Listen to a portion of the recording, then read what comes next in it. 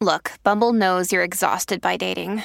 All the must not take yourself too seriously and 6'1" since that matters. And what do I even say other than hey? Well, that's why they're introducing an all-new Bumble with exciting features to make compatibility easier, starting the chat better, and dating safer. They've changed, so you don't have to. Download the new Bumble now.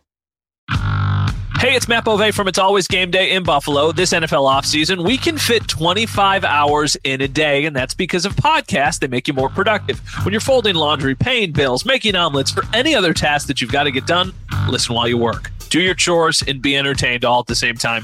It's all about the Bills, the news, insight, analysis, and of course some jokes too, on demand, so it fits into your busy schedule. Follow the It's Always Game Day in Buffalo podcast on the Odyssey app or wherever you get your podcasts.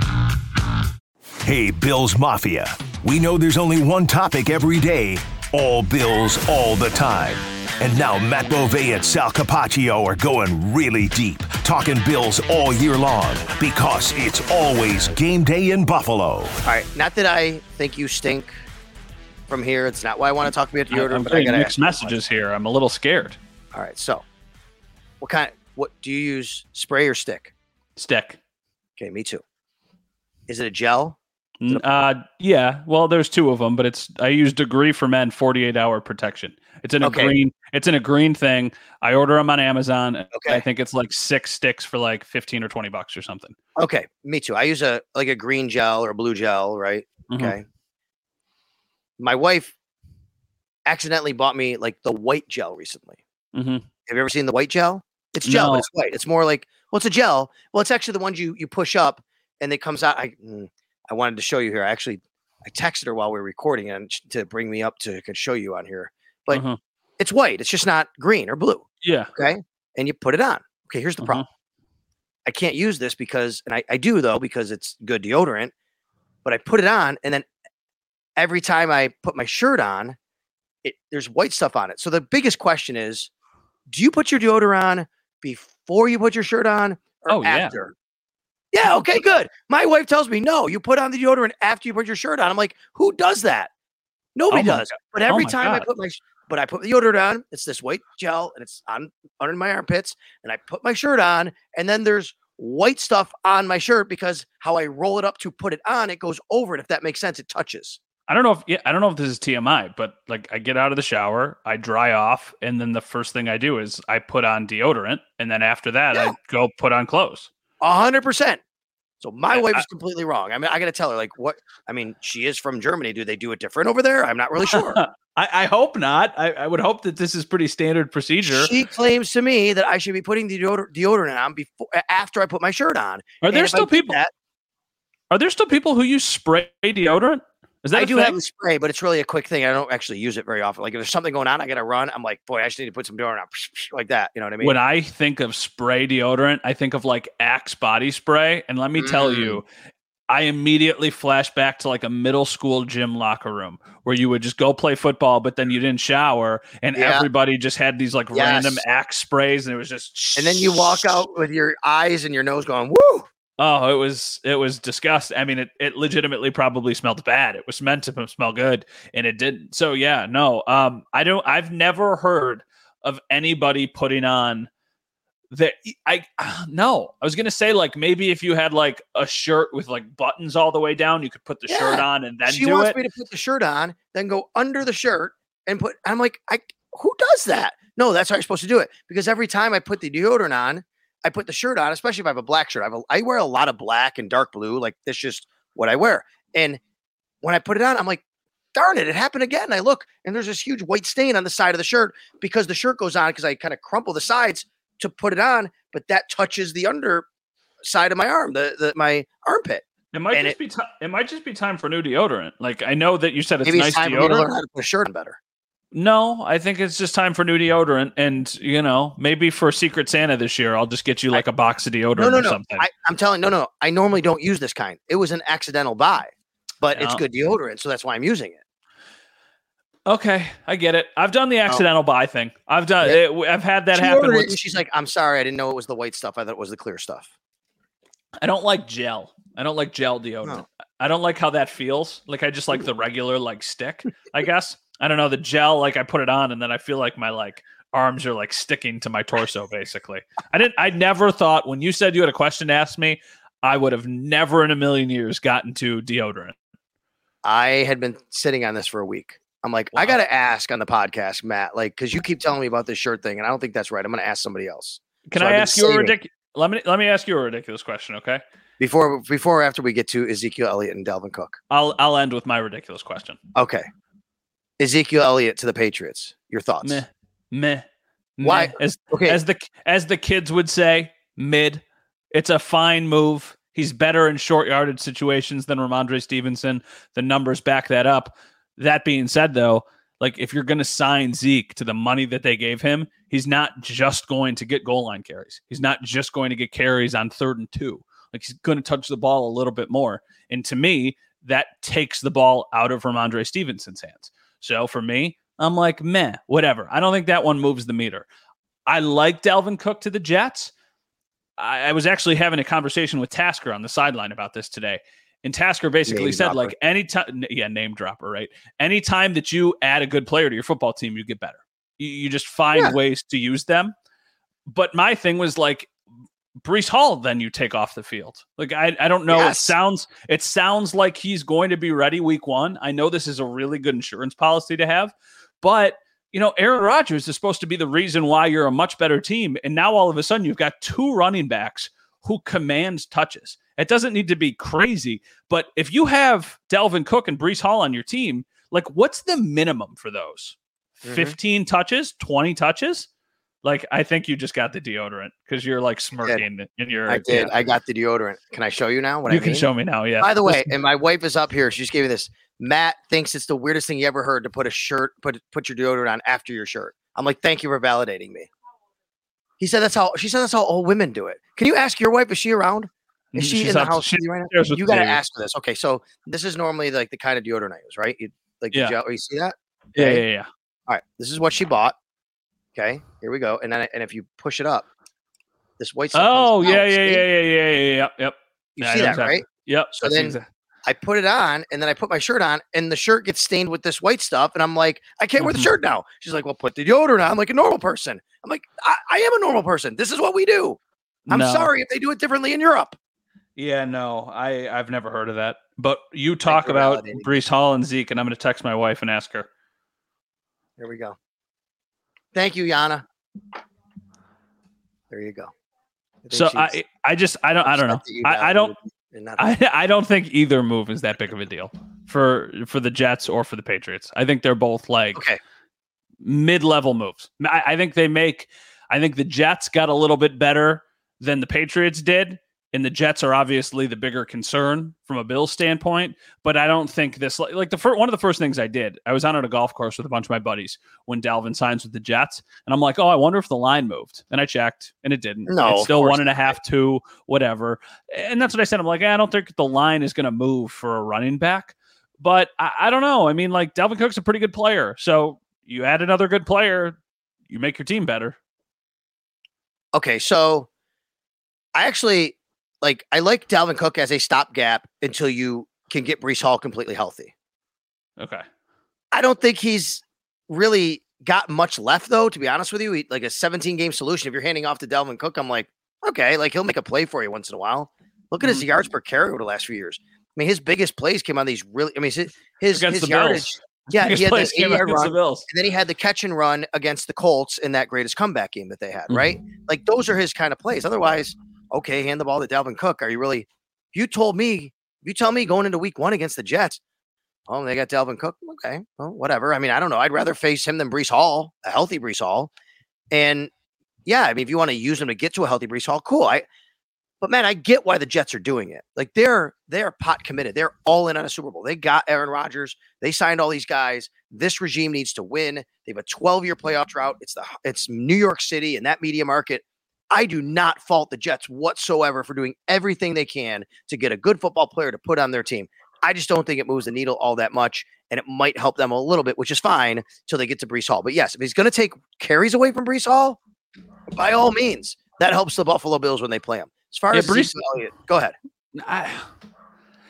I really liked Breece Hall. Yes, he's great. But he's coming off ACL. Maybe they're a little concerned about the injury, like a little bit more concerned than they're letting off, right? Like they're saying, okay, we think he's going to be ready. We still like Breece Hall a lot. Like you have to say he was activated today from pup. Yeah, exactly. So, and it seems like he'll be ready. So I don't know. Maybe they think he'll be ready, but he'll only be ready in a limited role. Yeah, I think ready is very subjective. Is he going to be ready to play week 1? Sure. How many touches? He can't be on the field that much. And are you taking another? Here's the game you have to play to think about it for the Jets. If you only want him on a pitch count, so therefore you have to keep another guy at running back. And then all of a sudden, what happens if there's an injury? Now he's actually got to play a little more for you. That's a tricky thing. It's the same thing the Bills are going to face with Von Miller if they make that decision. As far as Ezekiel Elliott is concerned, this is not about Zeke for me. This is about the Patriots for me. Ezekiel Elliott actually had a really good year last year, scoring touchdowns, 12 touchdowns. He's very good, like you said, in short yardage. I mean, there's still a lot of tread. There's a lot of tread in that tire. I mean, 28 years old, I guess. I thought he was older than that. Found out today, 28. Okay, fine. I don't think he's a great player anymore. He can still be a serviceable player. But what is striking to me is the New England Patriots, who already have this throwback team they think they're going to win with, and a slow offense, basically, that they're trying to run the ball and 2 tight ends and recreate what they had with Gronk and Hernandez, and you're going with Mac Jones. They don't need this. They need playmakers. They need speed. They need wide receivers. All this does is embolden them to be as bad as they're going to be on offense. Hey everyone, this is Brett Boone. Would you know it? I've got a podcast going strong in our 4th year. Tune in as I sit down with my friends, some of the biggest names in sports, media, entertainment, for a lot of fun and in-depth conversations. As you know, baseball's been my life. It's been in the family for a long time, but it's a lot more than that here. It's sort of like taking a ride in a golf cart around a beautiful track. Join me every week for multiple episodes on the Brett Boone Podcast, available on the Odyssey app or wherever you get your podcasts. It's weird. It's like when everybody else zigs, they try and zag, right? Of like, what's going on? Maybe it's a little bit of an indictment on Mac Jones. I mean, and I know that this is a big year for him. We were talking about that earlier in the year with Ben Volin, and it's like, okay, well, they know they're going to be better because you've got Bill O'Brien now. You've got better weapons. You had Juju Smith-Schuster, et cetera, et cetera. But I don't know. Like, I can't imagine a team like Ramondre Stevenson is their best player offensively, and now you're adding another. Like, you're not taking away touches from Ramondre Stevenson. Right. You're adding more carries. So, like, that, how many times is Mac Jones going to throw the ball a game? 15 to 20 times? And what if you are taking touches away from Ramondre Stevenson? Okay, if I'm a defensive coordinator, I'm fine with that. Well, I mean, they're very clearly trying to have a great defense. They're trying to be well coached, and they're trying to run the ball well and win every game like 21-17 or something. I just, with the division they have, it feels like a bad idea. Bill Belichick, best coach ever. So, like, who am I to sit here and say that, like, your strategy is stupid, man? He has accomplished a lot, but you're in a division with Josh Allen, with Aaron Rodgers, and with Tua in an unbelievable set of weapons in Miami. Like, is this really what you want to do? Do you really want to try and, like, lock down your defense? Because that same defense has been bullied by, like, every team in the division a lot the last couple of years. That same defense gets basically shredded by every mobile quarterback they face. He has not figured out a way to stop mobile quarterbacks because he thinks he's still playing in the year 1995, 1999. Still maybe. going against Ben Roethlisberger, Joe Flacco, Peyton Manning, that group. Yes, that's why, by the way, I know how you said it. I know why you said it. I don't say it that way. I know you do. The most accomplished coach ever. I don't think he's the best coach ever. Who's the best coach ever? Joe Gibbs. Okay. Joe Gibbs won. He might not be. I can't speak to George Halas. I didn't watch him. I can't speak to Vince Lombardi. I didn't watch him. I know in my lifetime, Joe Gibbs won 3 and went to 4 Super Bowls with 3 very average quarterbacks, 3 different very average quarterbacks. Mark Rippon, Doug Williams, and Joe Theismann. He didn't do it with the greatest quarterback ever. In fact, far from it. And he still won 3 Super Bowls in 12 years. That's pretty good. It's pretty good. Yeah. Moral of the story, don't think either one of the moves really is a drastic difference for the division or anything like that. Okay. My final question for you before we wrap up. If you get a thank you card in the mail, how long do you keep it? Excuse me. Bless you. I mean, I guess it would depend on who it's from and what it's for, maybe. Can you give me more general without revealing? No, this was something brought up in a group message, and somebody said, like, am I a terrible person for, like, literally opening the thank you card and then immediately throwing it away? No. And I said, I'm totally cool with that. It's a thank you card. You read it, you appreciate it, you threw it out. Yeah, I mean, I don't know. I think you keep it for. I said I put them on like the fridge until it's garbage day. Like if it's like a really beautiful thank you card or like a really, really like meaningful note, then I keep it. But if it's like the thank you card for the sake of having to send a thank you card, I don't think there's any amount of time you have to keep it. If it's an important like person, you're like, oh, I'm impressed. Like this person sent it to me. I can't believe. Wow, thank you. Right? Oh, I mean, some prestigious person, well-known person, you save it. You kind of like, oh, look at that person. They wrote me a thank you card. It's really cool. If it's because you went to a birthday party and you gave a gift or a wedding, which is probably right, you gave a gift and they sent you a thank you card, like, okay, thank you. And you can throw that out. I mean, if someone sends you a birthday card, you keep it for a little while, I think. Someone sends you a Father's Day card, you keep it for a little while. But even then, the rules are, I don't know how long. It's an interesting question. I mean, we had this conversation at Marge's the last night of training camp. You were over. That was a whole thing. Marge's that last night I asked the question to Jeremy, to Joe, and to Catherine, and we had an entire conversation about it. And basically, I said, I think you keep it for a couple days, then you can get rid of it. And I was in the minority of believing that, basically. I just wanted to get your gauge on it. I thought it was a fun question. All right. So I was able to and honored to participate in the Jim Kelly Golf Classic on Monday. It was awesome. Yep. Terry Hills and Batavia.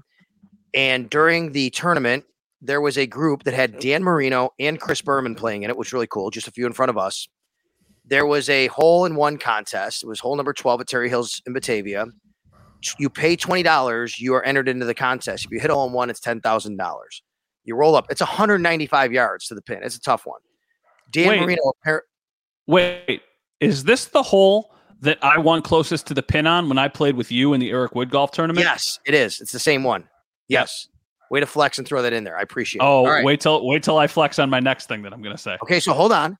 So Marino buys everybody the $20. I'll just put you in. Pop. Somebody hit a hole-in-one for $10,000.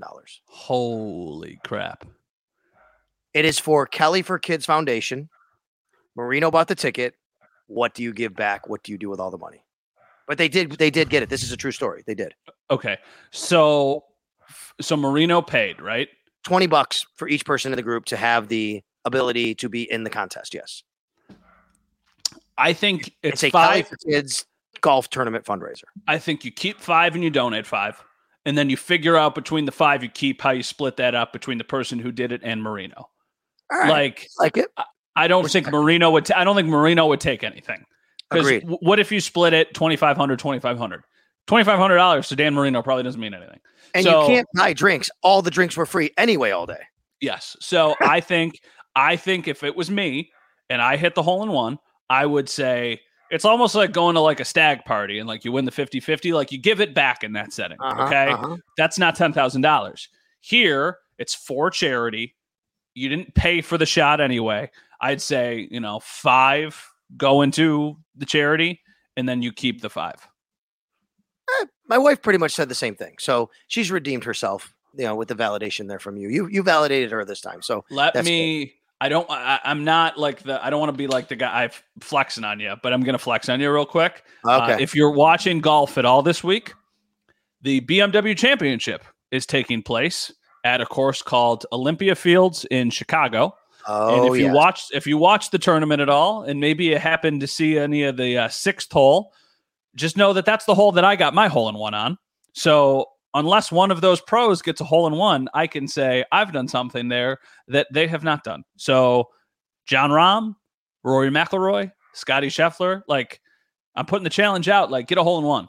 Because if I can do it, you should be able to do it. Just saying. Saying. Michael Block Bove. Here on It's Always Game Day in Buffalo. It's cool. It's a cool, I will great say. Thing. Very cool. Really quickly, about 3 holes after that at Terry Hills, I hit one about 10 feet from the cup. I'm like, oh, I might get closest to pin. I walked up there. No. 2 feet 1 inch 4, Dan Marino. Dan, what are you doing to me? You hurt me as a child as well, watching you beat the Bills sometimes. I saw the Bills actually beat them more often, and now you trumped my hole in one. So that's not cool, Dan. All right, Dan should have known better.